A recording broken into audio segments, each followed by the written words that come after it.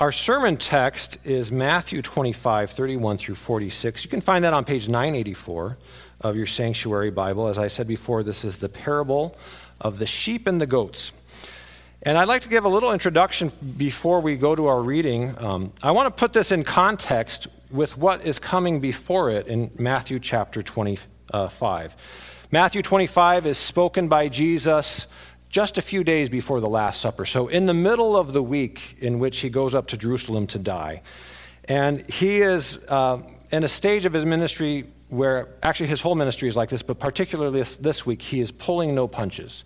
He is laying it all out there. He's really got nothing to lose, and he's going to go to the cross. And so he starts to lay down some hard words.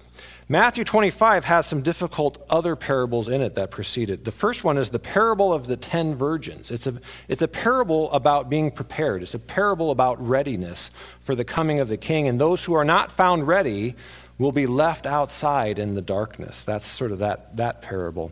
It's also preceded by what we call the parable of the talents, and we remember this parable. In fact, this is a very important parable for this time in our life together as a church. It's part of our Veritas work. It's kind of built into the Veritas idea is that every church, every person has been given a set of gifts, a set of resources to do what the master asks them to do with. And the master goes away, and they need to be prepared for when the master comes back, because the master asks for an accounting of what has been done with those gifts. And we find that one who had 10 got 10 more, one who got 5 got 5 more, and one who got 1 didn't even take it to the bank to get interest, but buried it in the ground. And it was because he thought the master wasn't a risk taker. It was because he thought the master was unjust. And that servant had even that one talent taken away, and it was given to the one who had more. And so there's this sense of preparedness. There's a sense of being faithful with what you've been entrusted with. And then Jesus tops off this chapter with this parable about hospitality, but it's more than hospitality. It's a parable about him coming in the future to reign and to judge the world. And one way of looking at this parable, and I encourage you to look at it this way partly, is this is another form of the parable of the Good Samaritan. It's similar in one aspect to the parable of the Good Samaritan, because that parable, if you remember, the parable of the Good Samaritan was prompted by somebody saying, well, in hoping to justify themselves that they had helped their neighbor, said, who is my neighbor? Who is my neighbor? Jesus tells the parable of the Good Samaritan. So in this case, we might look at it through that lens. But it's also about hospitality, as I mentioned. And I want to tell you something a little bit about hospitality as well, just to continue to prepare us for this reading. There was another rabbi, not quite at the same time as Jesus. His name was Rabbi Abba Arika. And he had a midrash, which is sort of an interpretation of the text of the Bible. He wrote that hospitality to wayfarers, so somebody on the road, strangers, hospitality to wayfarers is greater than welcoming the presence of the Shekinah. The Shekinah is the presence of God himself. Isn't that interesting? That's how highly this culture prized hospitality. Hospitality to a wayfarer is greater than welcoming the presence of the Shekinah, the divine presence. So this is a parable about hospitality. It's about the presence of Christ among us. And also, in this case, this is a parable about what people did or didn't do. But we're going to have to qualify that later about what they did or didn't do. And we'll look at that. So with that introduction, what is probably a familiar parable to you, the parable of the sheep and goats, Matthew 25:31. When the Son of Man comes in his glory and all the angels with him, he will sit on his throne in heavenly glory. All the nations will be gathered before him, and he will separate the people, one from another, as a shepherd separates the sheep from the goats. He will put the sheep on his right and the goats on his left. Then the king will say to those on his right, come, you who are blessed by my Father, take your inheritance, the kingdom prepared for you since the creation of the world. For I was hungry, and you gave me something to eat. I was thirsty, and you gave me something to drink. I was a stranger, and you invited me in. I needed clothes, and you clothed me. I was sick, and you looked after me. I was in prison, and you came to visit me." Then the righteous will answer him, "Lord, when did we see you hungry and feed you, or thirsty and give you something to drink? When did we see you a stranger and invite you in, or needing clothes and clothe you? When did we see you sick or in prison and go to visit you?" The king will reply, "I tell you the truth, whatever you did for one of the least of these brothers of mine, you did for me." Then he will say to those on his left, "Depart from me, you who are cursed, into the eternal fire prepared for the devil and his angels. For I was hungry, and you gave me nothing to eat. I was thirsty, and you gave me nothing to drink. I was a stranger, and you did not invite me in. I needed clothes, and you did not clothe me. I was sick and in prison, and you did not look after me." They also will answer, "Lord, when did we see you hungry or thirsty or a stranger or needing clothes or sick or in prison and did not help you?" He will reply, "I tell you the truth. Whatever you did not do for one of the least of these, you did not do for me." Then they will go away to eternal punishment, but the righteous to eternal life. Let's pray. Heavenly Father, we thank you for your word, and we ask that you would add your blessing to it. In Jesus' name, amen. Well, let's look at this parable, maybe take it apart just a tad before we kind of plow into what it might mean for us as a church, what it might mean for us as individuals. One question that's great to ask about parables is, who's the audience? Who is this intended for? Who are these people that this is happening for?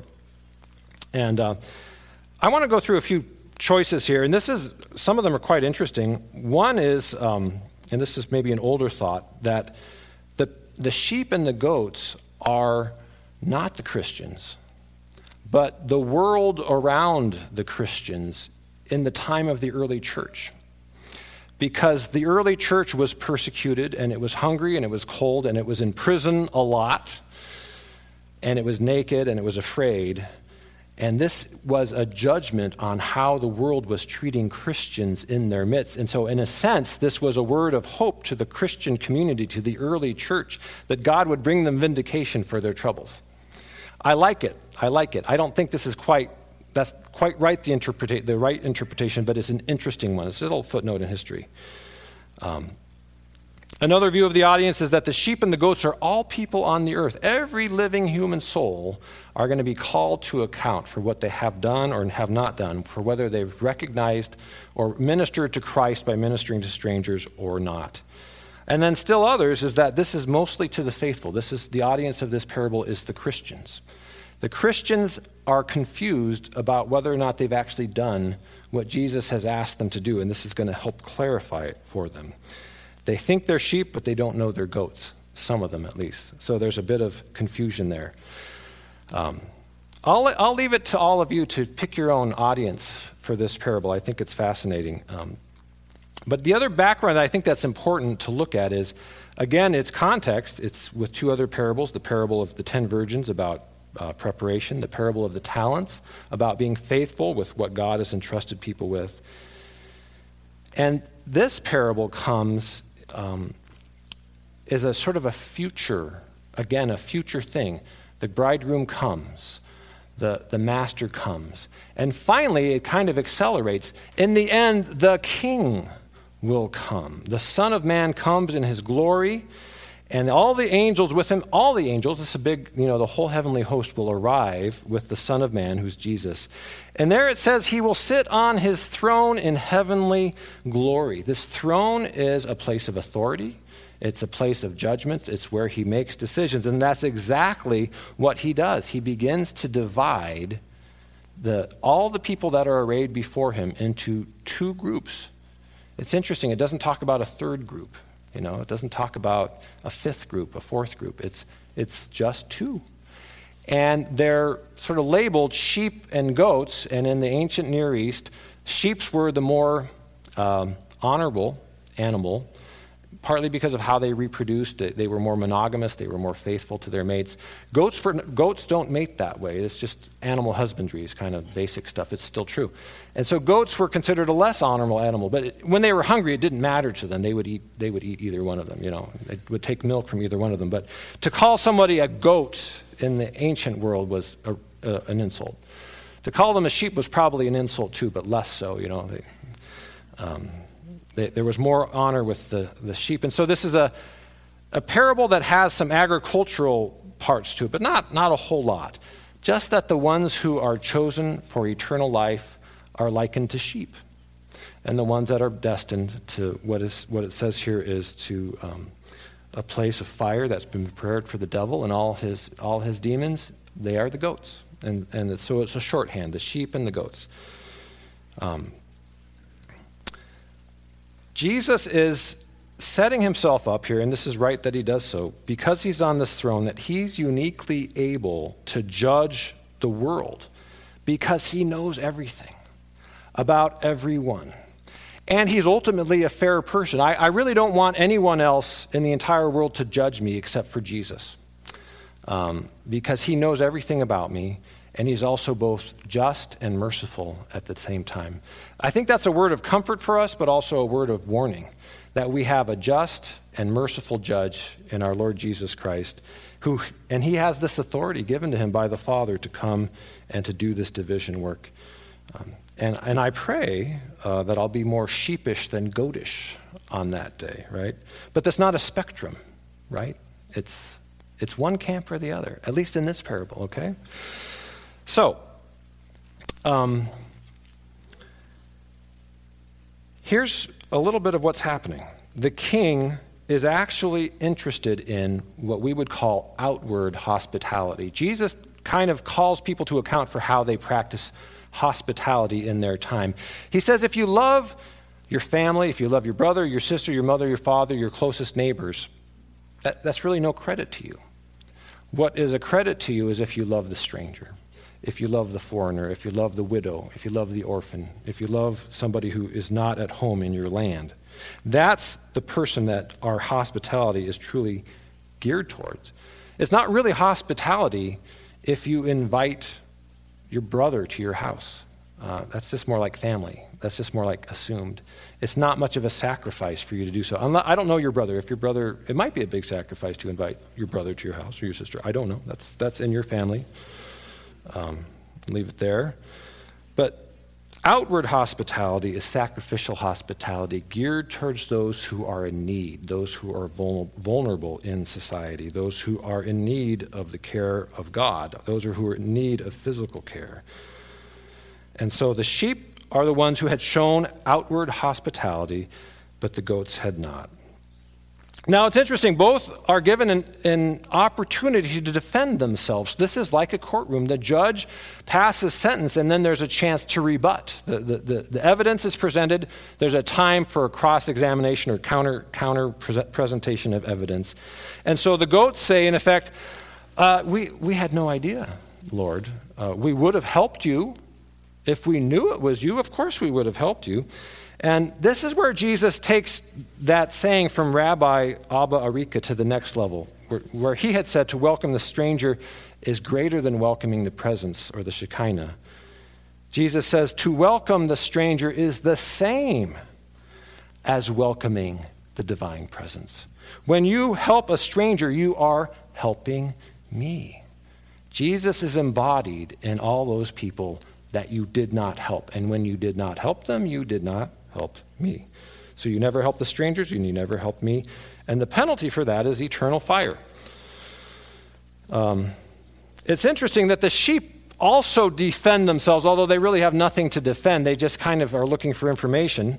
It's a way of defending themselves. They say, Lord, when did we do this for you? It's the same thing. When did we do this for you? It's interesting that the sheep have no knowledge of what they've done.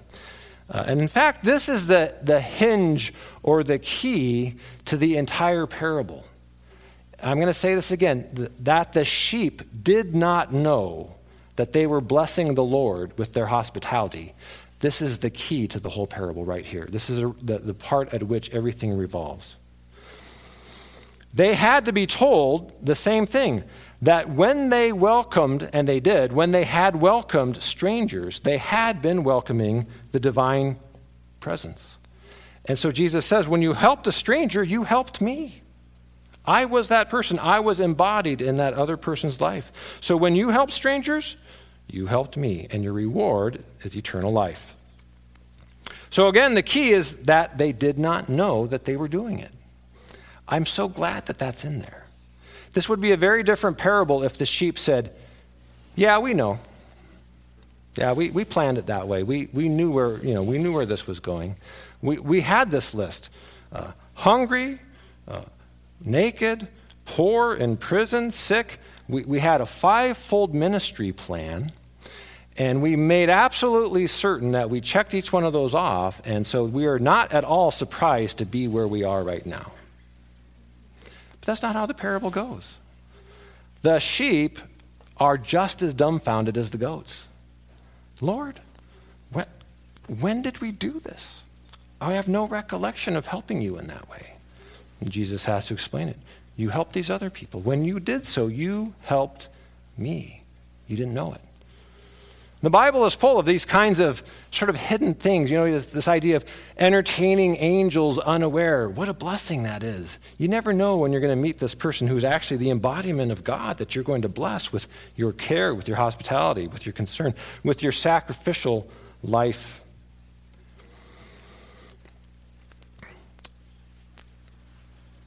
I'll tell you, and I mentioned this before, this parable used to terrify me.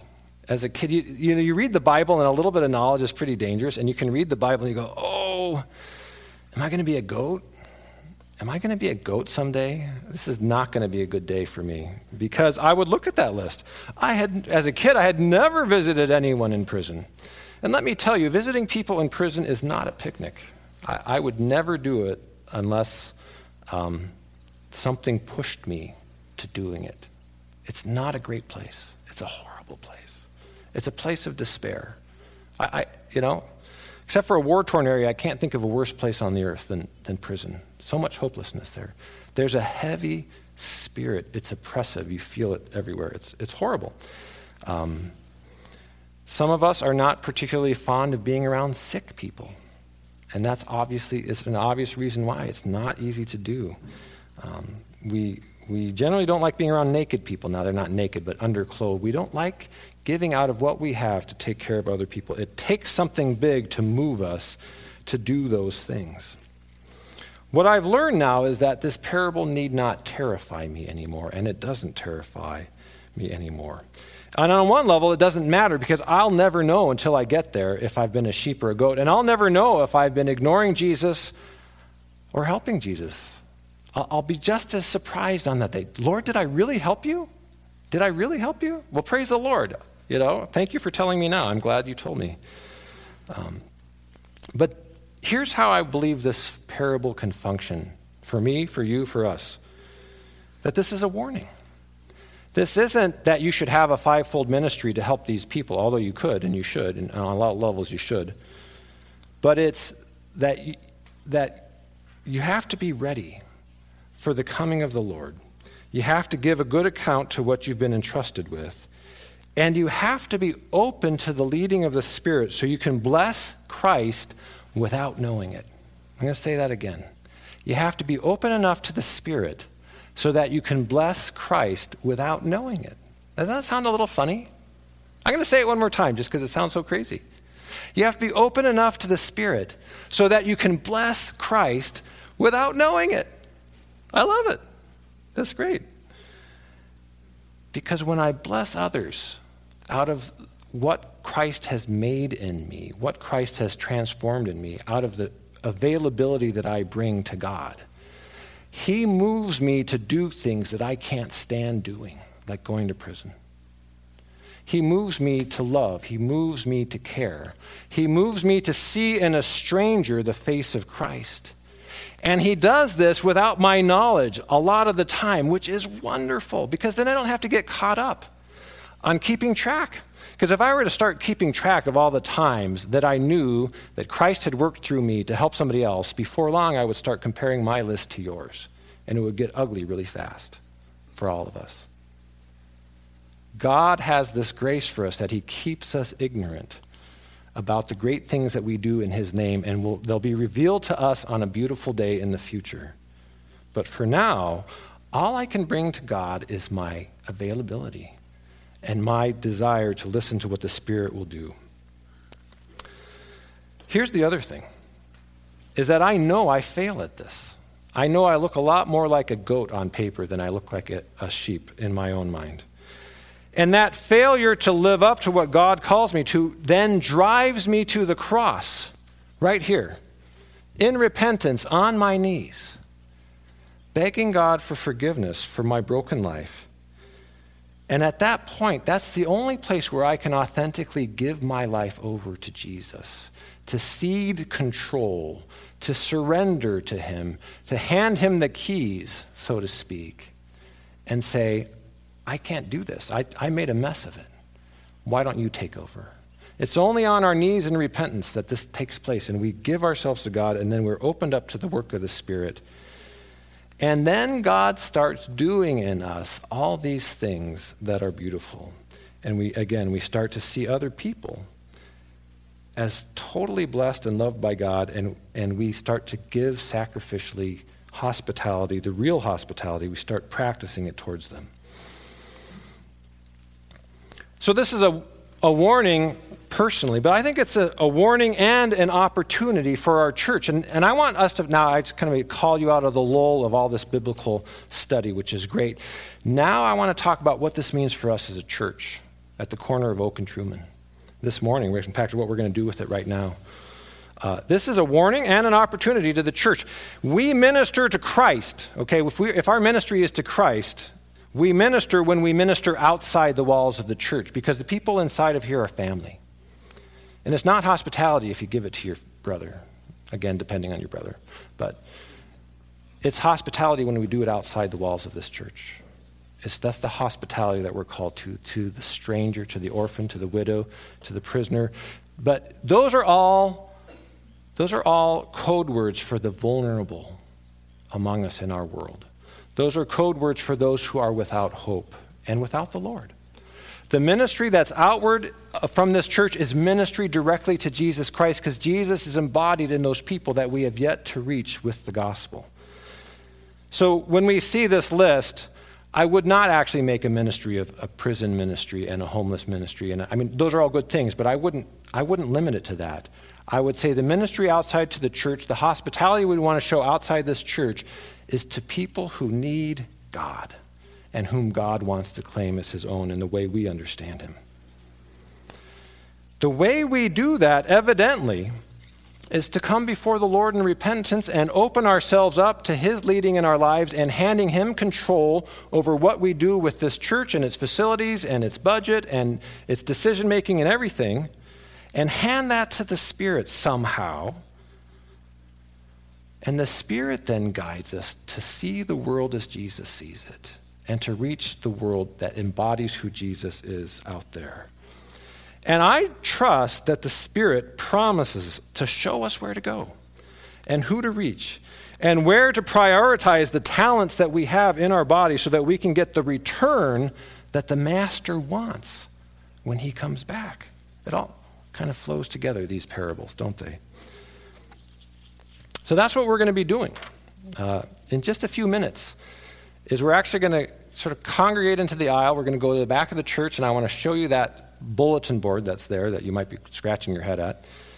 And then we're going to break into some smaller groups and do some dreaming and discerning together.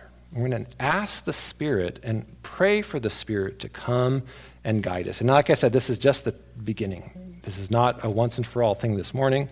It's going to happen on an iterative basis. We're going to use this leading from the Spirit. We're going to use this to craft an action plan that is going to go out and do with what we have what God will have us do for the people that God shows us.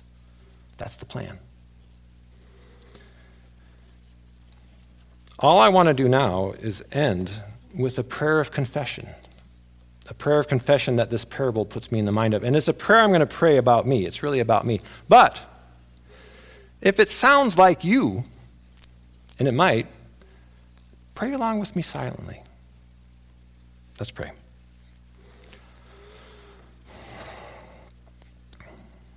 Heavenly Father, I confess that I'm not open to you at all times.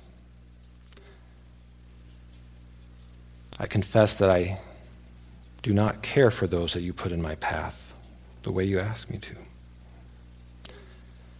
I confess that I've squandered my talents and the treasures that you've given me. I confess that I'm not prepared for your return. I confess that I'm a sinner and I'm broken.